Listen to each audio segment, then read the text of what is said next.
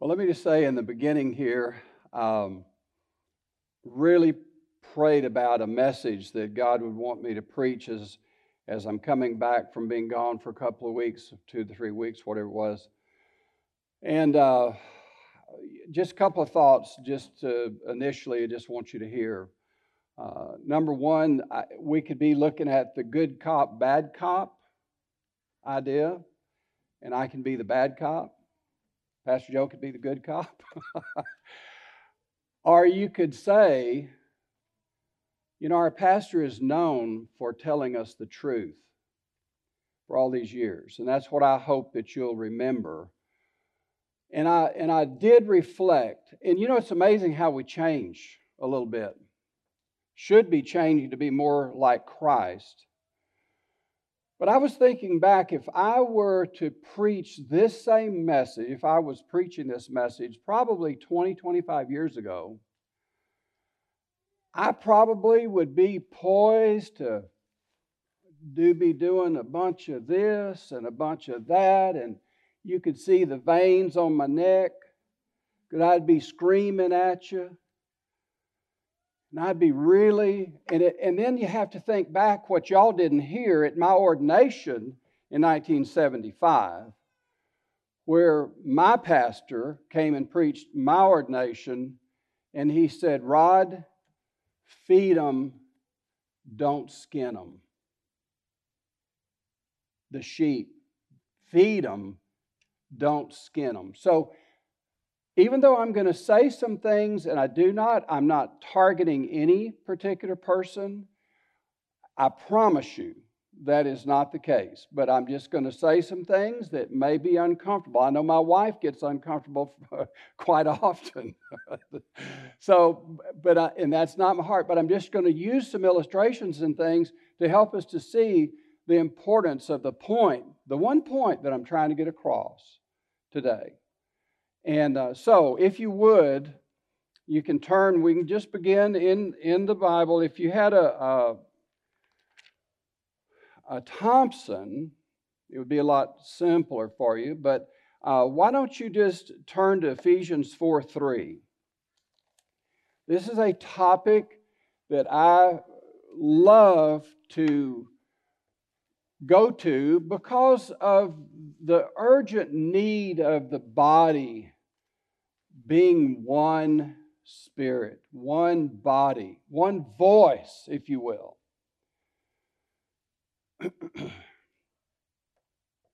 Ephesians 4:3, endeavoring to keep the unity. Endeavoring, that word, if you look that up in the original language, you'll find that's a word you have to put some effort into. In other words, unity just doesn't just happen.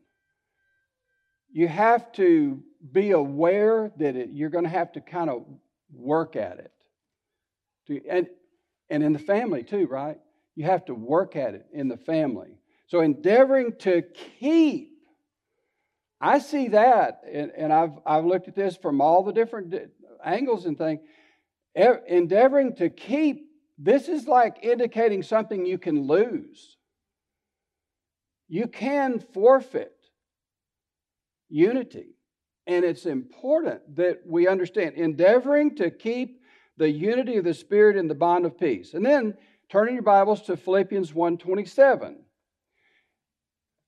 1:27.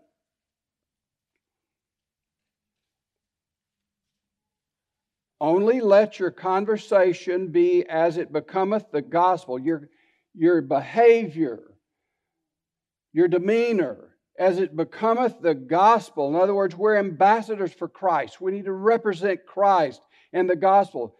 Becometh the gospel of Christ, that whether I come and see you or else be absent. In other words, some people do real well when Paul would be there in their presence, but then when he wasn't there, they acted a different way.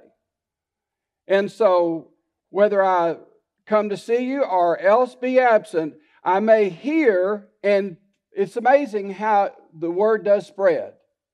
Good and bad spreads about a church. That I may hear of your affairs, that you stand fast in one spirit, with one mind, striving together for the faith of the gospel. Now, let me just insert this for today. Does that mean that you and I are always going to agree on every issue that's going on in America and in life today? Is that what that's saying? That we're all going to agree on everything? No.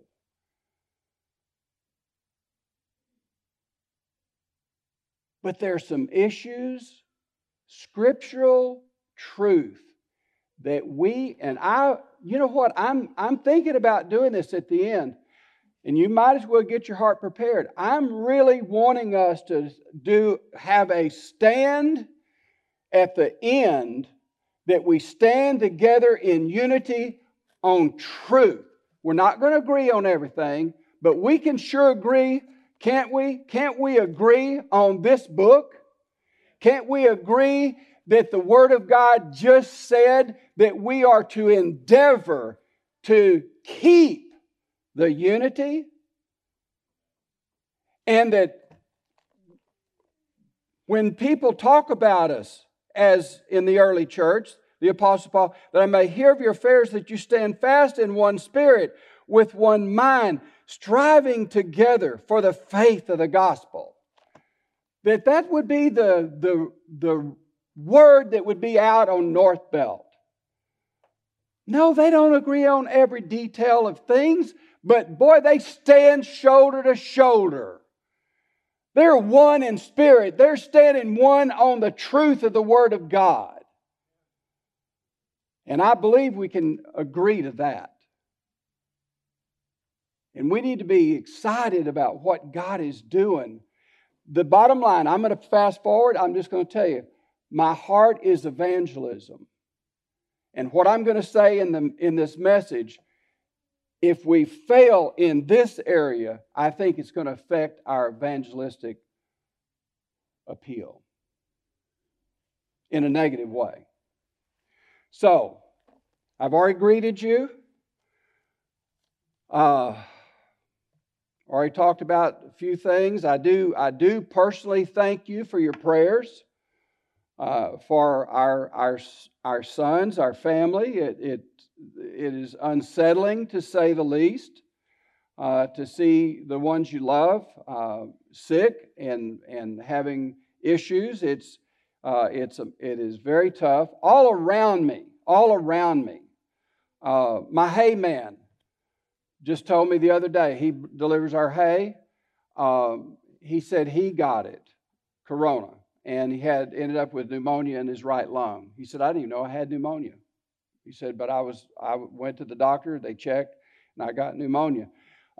His son brought me some more hay yesterday morning, and I said, well, how'd your surgery go? Because he was going to have surgery. He said, I didn't get to have my surgery. He said, I've been in quarantine. My daughter got it. She's about 4 or 5. So that family. So many. We just got word yesterday in the church where Julie and Clint went. It's a Bible church east of Dallas. Either members or associated with the members, closely associated, they've had 3 die, and 1 died yesterday. Now, I'm going to share, in seminary they said don't share too many personal, I just can't help myself. It was time for our annual checkup with our doctor in Baytown, the one we've been going to for about 30 years. He's our internist. So we go there and he's asking a bunch of questions. How you been? How you doing? What's happening? And I told him a few things. So he said, I really think you need to go to a cardiologist and get a stress test. And I said, what? I'm lifting. The other day I just did 20, 50-pound bags of feed and by myself and, load them out of the truck and hay and stuff. And said, I don't need a doctor. He said, no, I think you do. So we went to the cardiologist, this one that Linda's been going to. Went to him, and he's a professor. He teaches like 2 or 3 days a week, and he sees patients. So he gets us both in there, and he said, when the first vaccine came out, he said, I was determined I wasn't going to do that vaccine. I'm not going to have them shoot me with that stuff. And he said, but then, he said, just very recently, I had two acquaintances that younger than I am, and this guy's probably in his mid-50s. He'd been a cardiologist, he said, 25, 30 years. But he said, I had these two acquaintances. He said, they're younger. And he said they had no underlying health issues, and they both died. He said, so I've changed my mind on the vaccine. He said, I've decided to take it. That's a cardiologist. So he's got us both scheduled for a nuclear stress test and then an echocardiogram on me to check my valves and make sure everything's functioning properly and ticking properly, so that I don't, in the heat of the moment when I'm in the pulpit, just really blasting, I just don't drop behind the pulpit. And y'all have a terrible experience. And some are over there saying, yes, and no, I'm just kidding. Nobody would do that. But what I'm wanting us to see is the bigger picture here. And my heart, I hope I can communicate my heart to you. My heart is not to fan the flames of unrest. Okay? That's not what I'm trying to do. I'm trying to get us to see the importance from Scripture that even though, listen, if I shared, and I'm not, if I shared the differences between my wife, the way she thinks and the way I think, if I shared those, you would say, oh, I just can't believe that. Well, believe it, because it's true. We're in certain ways, certain things, we're as different as daylight and dark. And yet, the things that draw us together, it's all around Christ and the Word of God.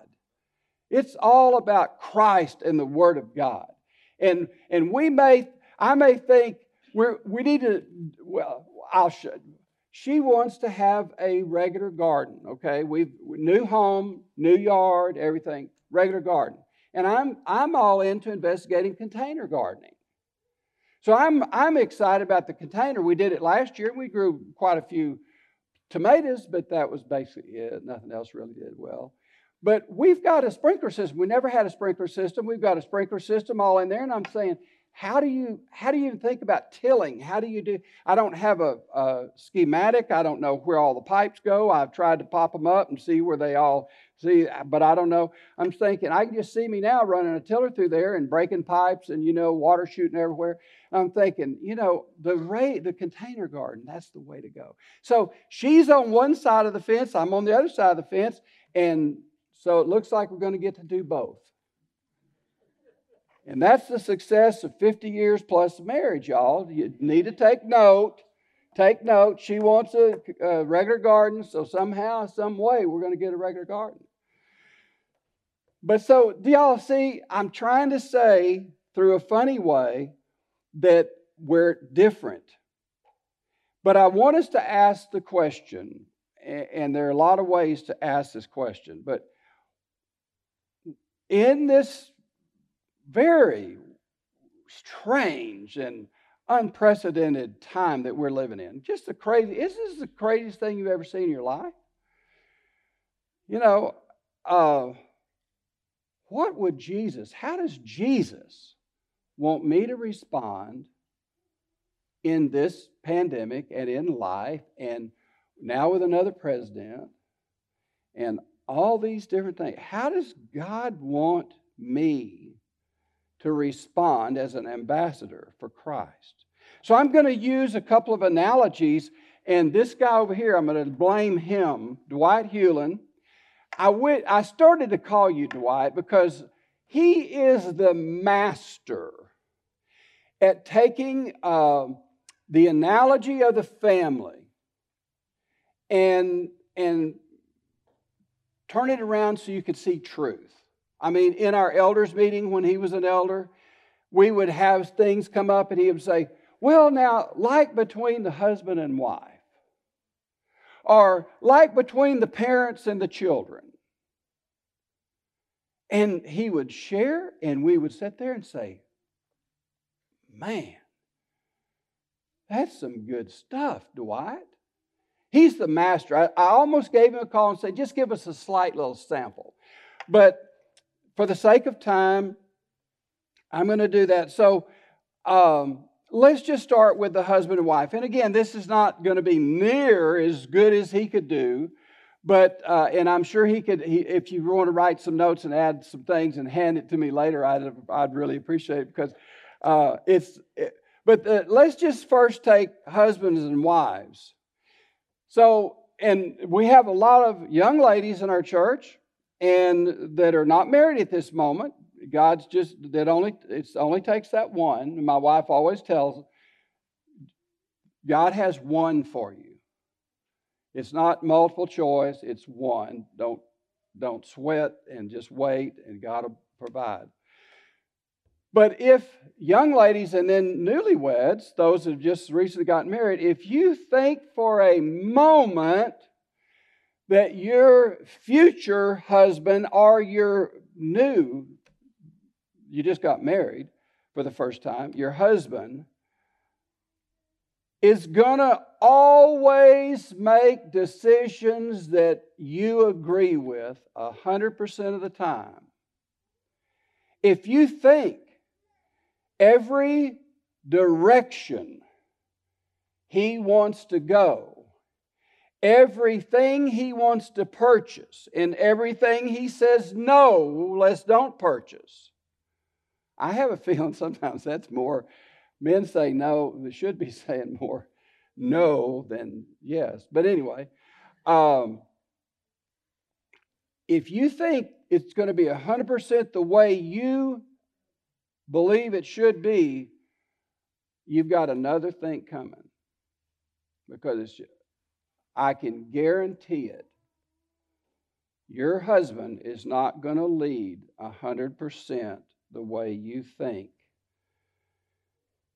He is, according to Ephesians 5, he is scripturally the head of the household, the head of the family. And the Bible makes that very clear, and the buck does stop with him. So there's a point where young ladies and wives have to trust God.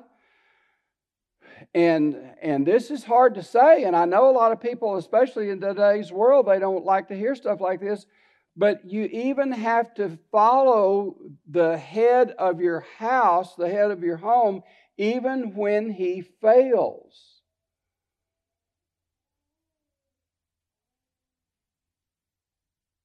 And it is very, and God will take that failure if he is a man of God and if he is really seeking the Lord. God will take that failure and teach him lessons so he doesn't fail consecutively in the same area. But there has to be a trust on the part of the wife in God working through her husband. And a godly husband will always be seeking the Lord, getting his marching orders from God, crying out to God for wisdom and direction, and we'll just, and you'll see, if you trust God, you'll see God work through the husband and lead the family, and you'll see there's blessing and benefit. And there's just a lot of trust that you build up over time as God conforms and changes and shapes your husband and the wife. Now, we're talking about leadership, talking about leading a family, and how a wife has to trust, even though they don't always do it the way you think they should. Then parents and children. As parents, and y'all are experiencing it, as you begin to have these little ones toddling around and getting up and walking and all these different things, but then they get older and older, they start driving, and as parents, I believe most of us could say there is a sacrifice on the part of the parents to raise your children. You've sacrificed. Even just think about many times piano lessons, violin lessons, all the different lessons, and all the different ways that you sacrifice financially. And you provide this for your children so they will be able to be good students. And so you pour your lives into them day after day, year after year, and you just keep investing in them. Now, some people, so I'm going to relate children and parents, and somebody said, well, I don't want to be compared to a child. I'm a member of the church. Well, then Jesus compared you to sheep. So we could go into all the analogies about sheep if you want to, and I can give you some real good clues about animals. But, and my wife looked up just a few, Psalm 79:13 and John 21:15 and Matthew 26:31. There's so many about sheep. But I like the analogy of family operating and children. And so you sacrifice, you invest, you pour yourself into this. And it really encourages, and folks, I think you can identify with this, it really encourages parents when their children become teenagers and get a little bit older, closer to their 20s. And even though the older children don't agree with the parents' direction, even though they do not agree, they think it should be done a different way or should go another way or be done differently, even though they don't agree, they cheerfully follow their parents' leadership.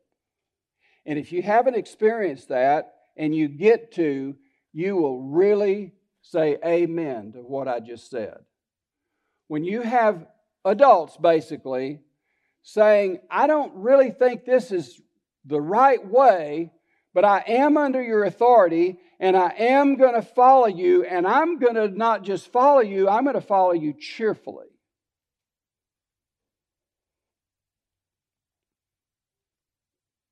And I'm going to trust God to use my parents to lead our family. And it's refreshing. It's refreshing. And that's happened to us. And it's just so refreshing. As we mature, I think we begin to recognize everybody's not going to agree on everything.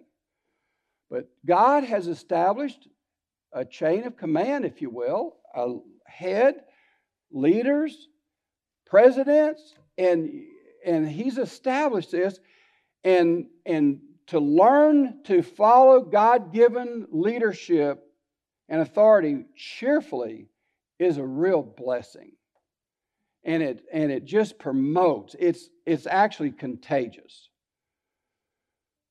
So let me say at this point on the idea of. And again, I told you I'm going to say some things that may be uncomfortable. I do not intend for it to be uncomfortable. But on this subject of opening up the church just like it was before the pandemic hit. Okay? I have not talked to a single person that says, I like it. I hope we never change anything. I've not heard anybody say that. I think everyone can agree, well, we all liked it. And even one person said, we probably took that for granted, what we had. We probably took it for granted. So I just not talked to anybody that says, I just want to stay just like this forever till Jesus comes and let's don't make any changes. But I can tell you this, as strongly as some very strongly feel, open it up, no mask, and the whole thing, I can tell you and I can prove to you we have members that are, and long-standing members that are just as adamant, please, let's use caution here. This can get very dangerous. So, on one hand, we've got folks that are saying, open it up, just act like nothing's happened. And on the other hand, as one person said, absolutely not. So here we are as elders. Here we are as elders. And I've told several of you, I pastor everybody. I'm the pastor of everybody. I'm the pastor of the ones that say, absolutely not now. And I'm the pastor of those that say, open it up. Let the Mass be optional. I told you this could be uncomfortable, didn't I?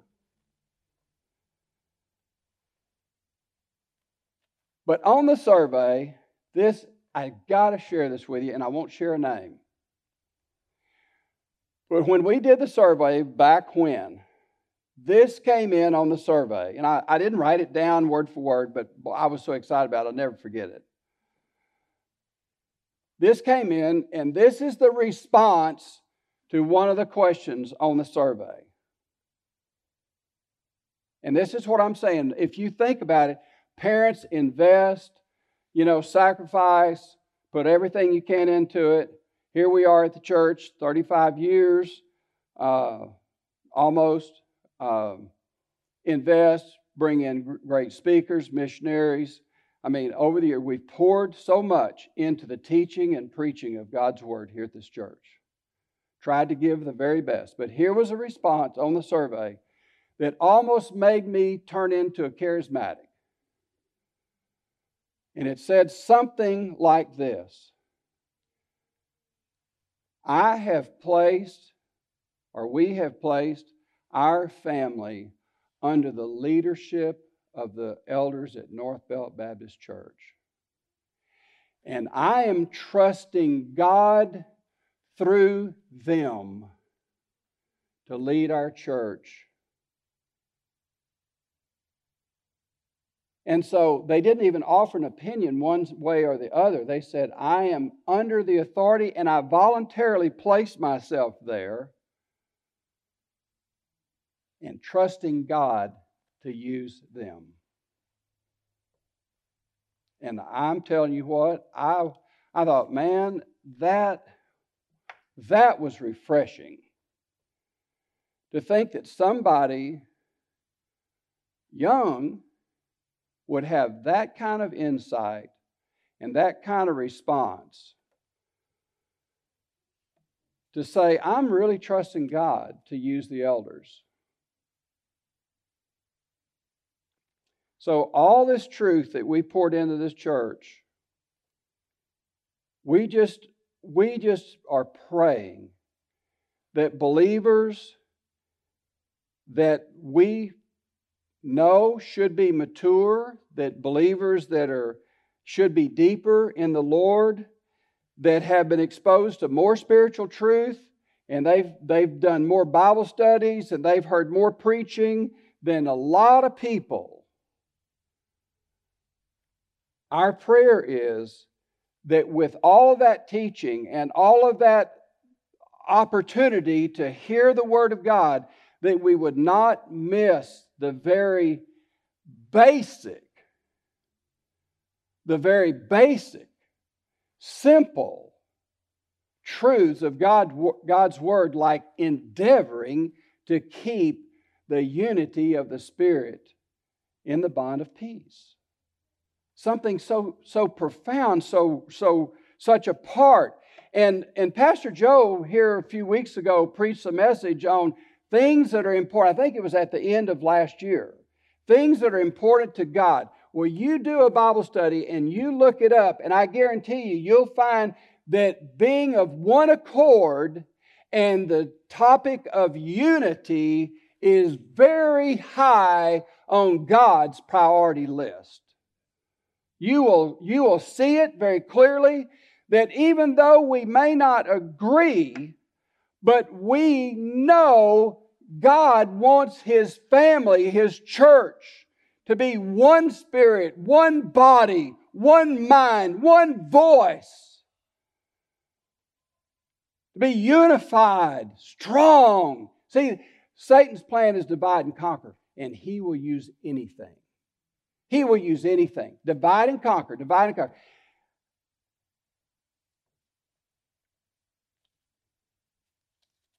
We wouldn't miss some basics like don't gossip.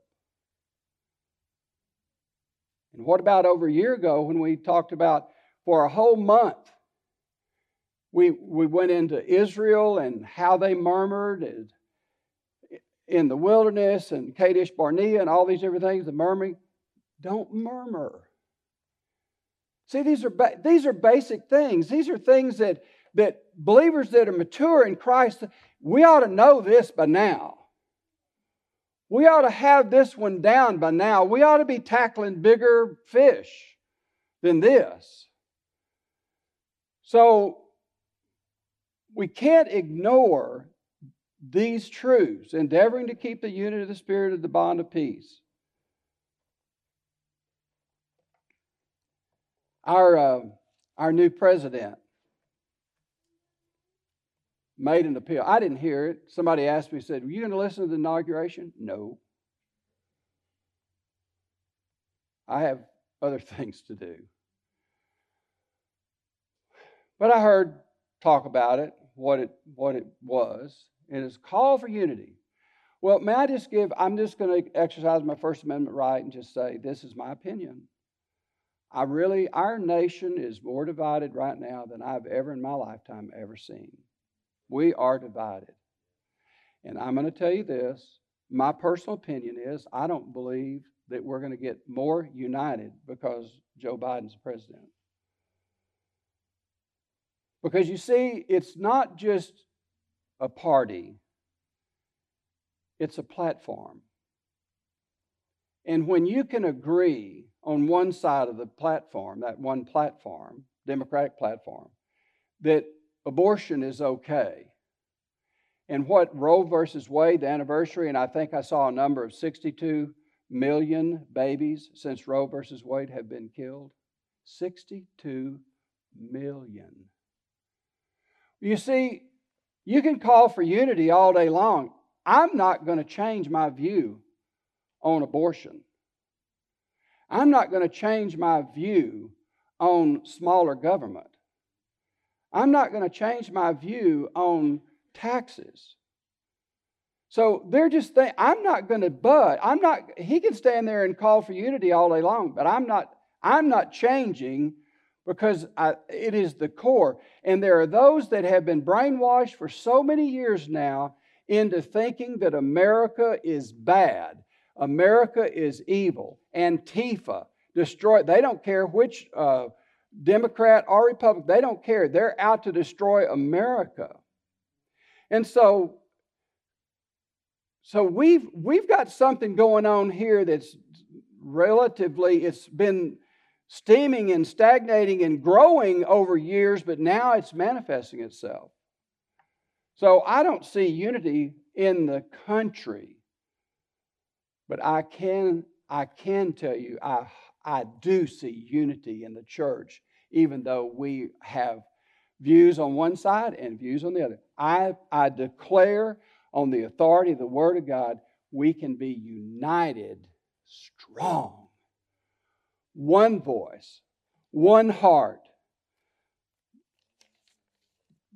Taking steps, just like a military outfit, walking together in cadence together, we can be together and still have differing views on the particulars.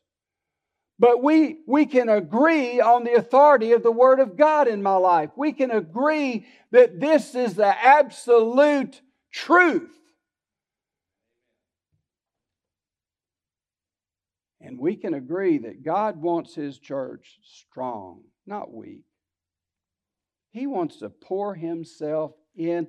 And listen, if we're involved, listen, I know we've read this, but I want to read it again because we just need to be reminded. Look back again at Proverbs 6. Proverbs 6.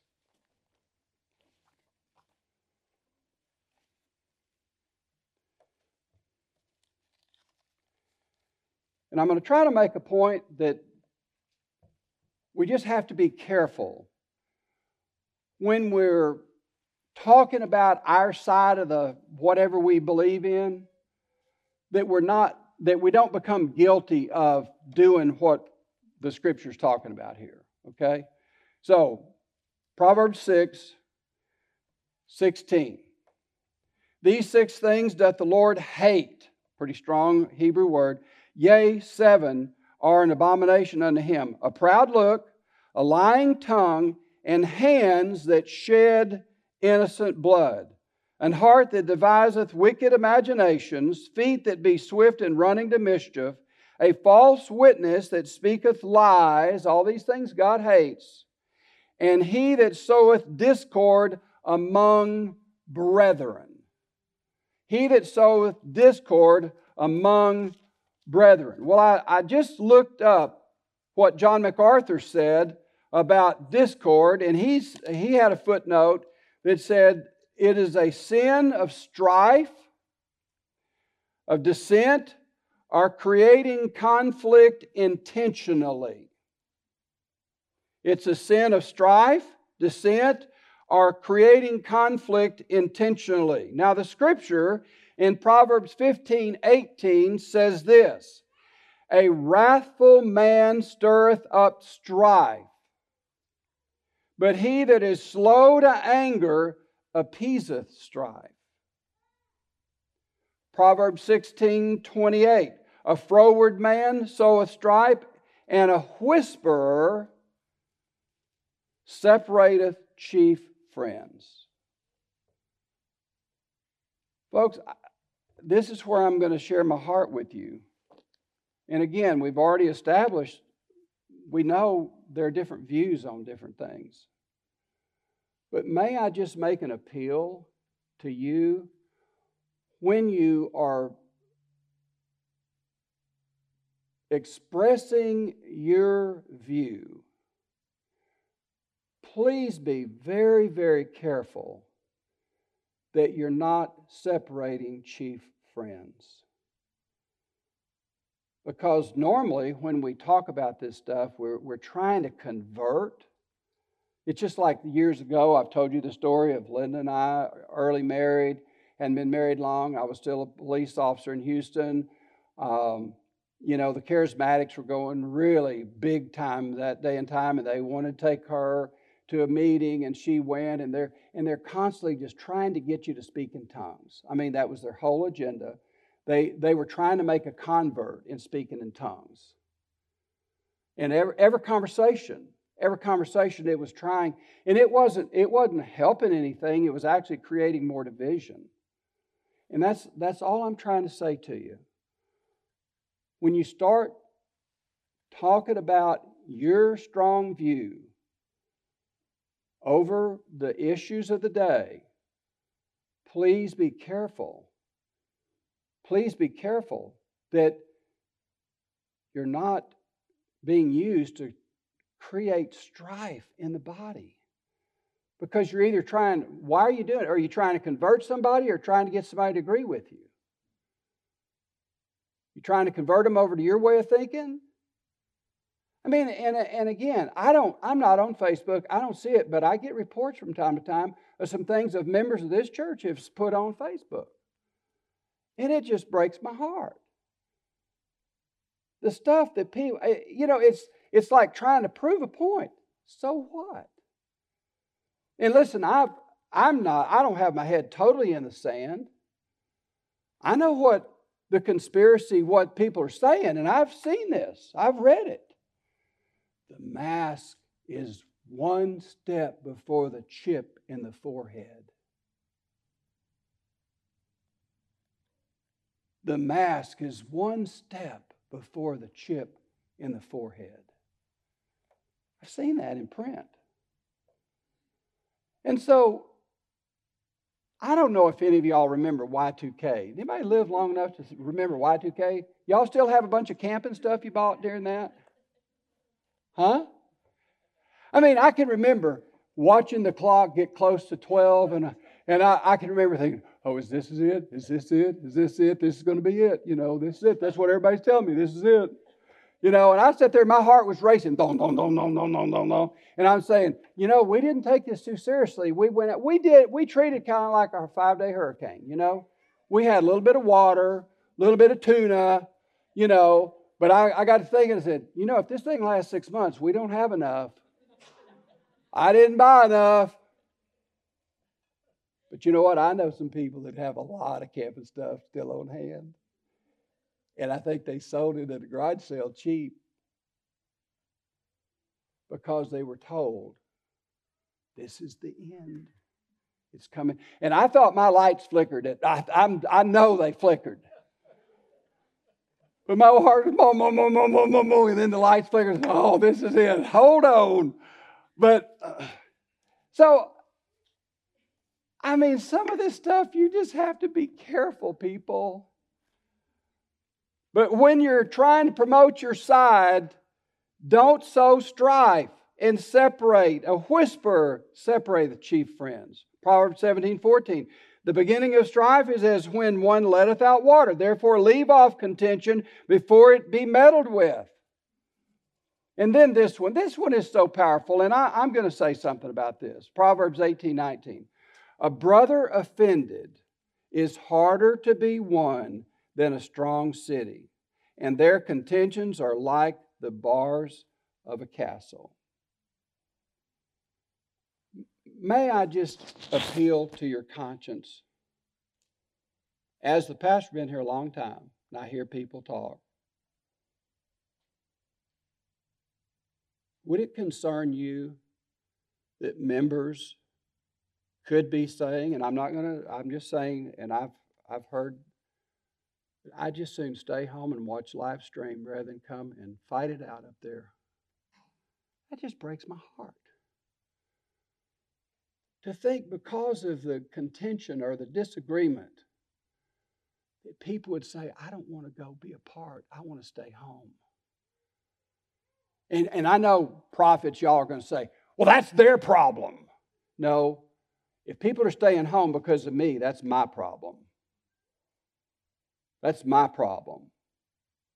And if they're staying home because of you, that's your problem. So, a brother offended. So we're going to have to think, okay, you can talk to me about it all day long. You're not going to change my mind. And I've had people text and send stuff. You know what? I'm no closer to your view today than I was the day you sent the text. I know some of you, Julie, you're looking at me like, he's actually doing text? Yeah, I finally learned. I did. But, so I'm no closer. But I can tell you this, I have seen firsthand now the danger and the heartaches. And we're here, Clint and Julie, in their circle of family, and they know of 7 deaths. 7. We're talking 7 people. I saw today, I've said it a long time ago. I said, when these numbers start having names on them, it's going to mean more to us. And you see the crosses on the side of the road, and a lot of times there's nothing, just a cross and some flowers. Today I saw a cross on the side of the road, and it had a name. It had a girl's name. And that, all of a sudden, that just really hit me. That was somebody's daughter. That was somebody's loved one, and she died in that spot in a car wreck. Now, folks, it's just not worth offending. Are we going to do everything exactly the way you want? No, probably not. But we're not going to operate out of fear because we're not going to please everybody. And we haven't pleased everybody. And we're not going to be able to please everybody. But I want you to turn in your Bibles, if you would, to John 17, real fast. We're getting close to the end. John 17, you're still here. You're still able to breathe. And I'm still breathing too, by the way. We'll find out more next month when I have that nuclear stress test, how well I'm breathing.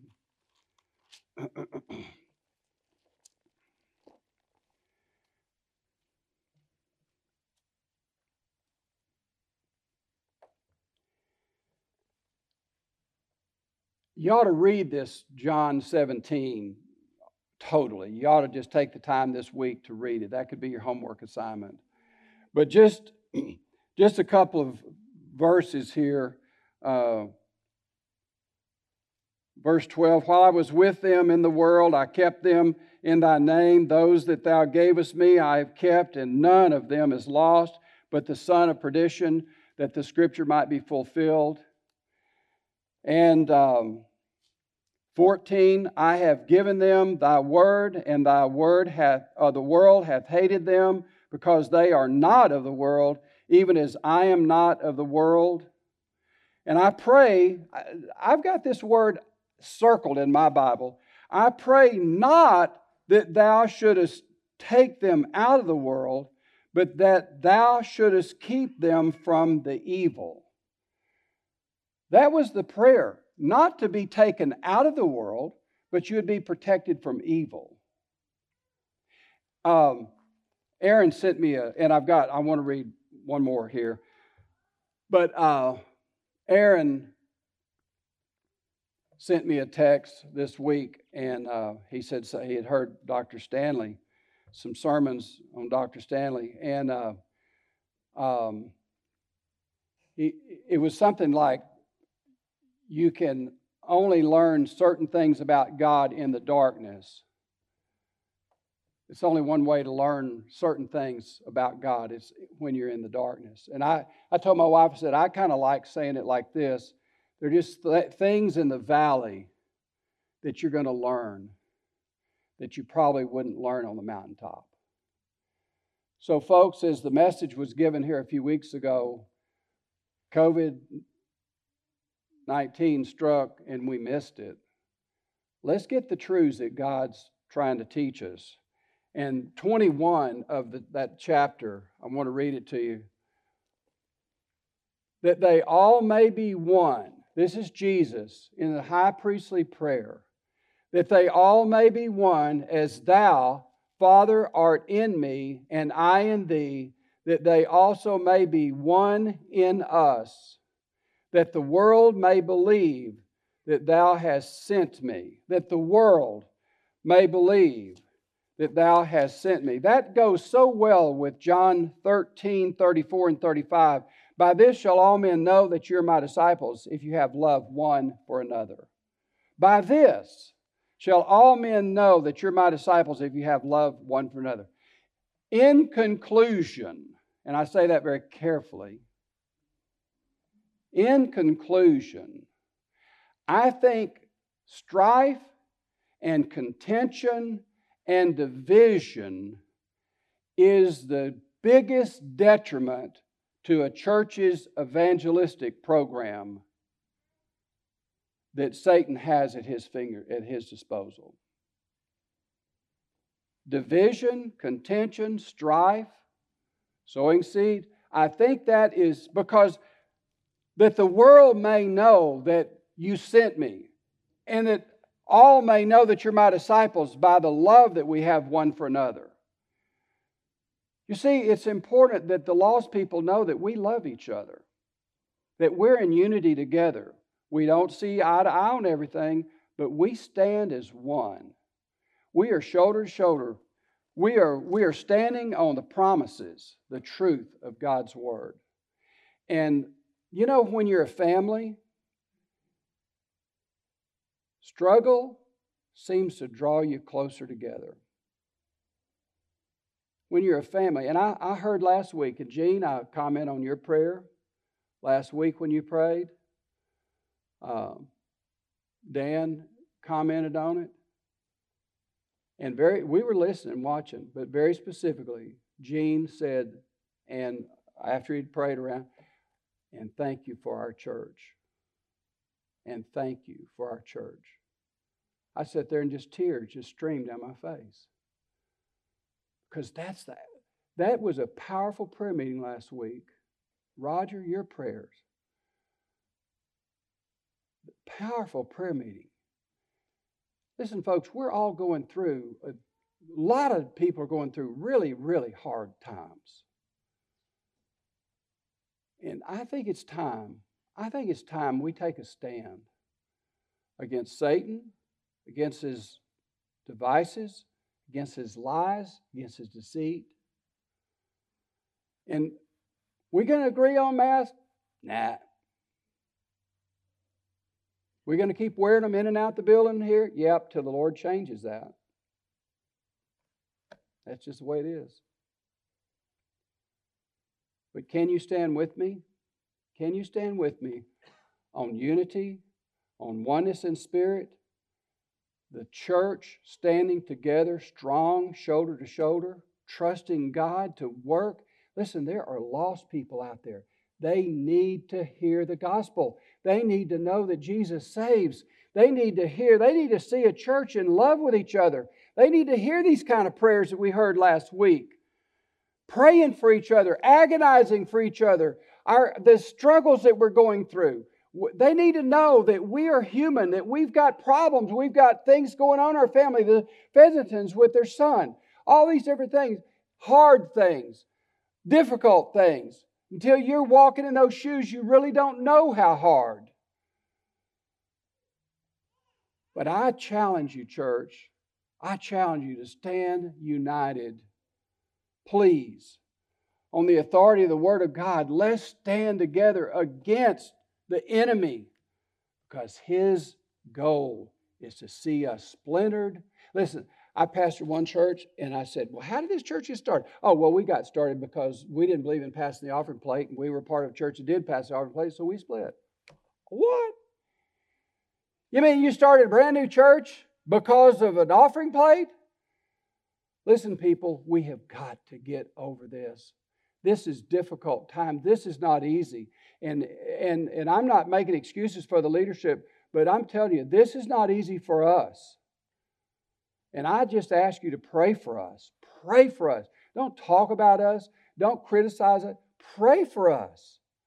If you got something to say to us, say it to us. Amen? Well, there you go. Let's stand in unity. And we're going to have closing prayer, and Keith is going to come, and he's going to lead us with his left arm. No, I'm just kidding. You know, you're the second casualty that we've heard of in the last 6 months falling off ladders. So I would just admonish you to watch out when you step up on a ladder. Of course, I nearly tripped on the sidewalk here this morning. I was coming up, and some guys we were saying howdy and everything, and I was kind of feeling my way along. And they're going to be checking me for neuropathy also, because both my parents had neuropathy, and I'm kind of experiencing some of that, feeling and no feeling actually. And so I stumbled over the sidewalk out there, and I said, boy, that would be a great start. Come in and fall down, slap dab right on the concrete my first Sunday back. But listen, folks, we can stand together in agreement that God's word is true, and He wants us to be one spirit, one body, representing the oneness that Jesus has with the Father and the Holy Spirit. Let's don't give in to the ploys, the lies, the deceit of the devil. Let's pray. Father, we thank you so much for the Word of God. We thank you for a pulpit that we can preach and proclaim truth and not be afraid or ashamed. But Lord, we know how important unity in the body is to you. And we know how, over the ages, how Satan has splintered the church over carpet, over missionaries, over doctrines. And God, I pray that we would be beyond that, that our maturity level would far exceed that. That, Lord, that you would have your way and your will in our hearts, that it would be a heart thing. We would repent. If you've pointed out areas where we've been talking to other people and criticizing and trying to get a following, Lord, I pray we'd repent. We'd turn away from that. We'd turn to you. and allow you to lead us and direct us in the days ahead. We ask you for your wisdom, because all of us need your wisdom in these unprecedented times. Pray for the lost, that if there's anyone within the sound of my voice that's never accepted Jesus Christ, that today would be the day of salvation for them. They'd come to Jesus knowing that He's the only way to be saved. You can't work your way to heaven. You can't be baptized enough times to get to heaven. You just have to place your faith in the finished work of Calvary in the person of the Lord Jesus Christ. So we trust you now to do a great work and accomplish your will. In Jesus' precious name we pray. Amen.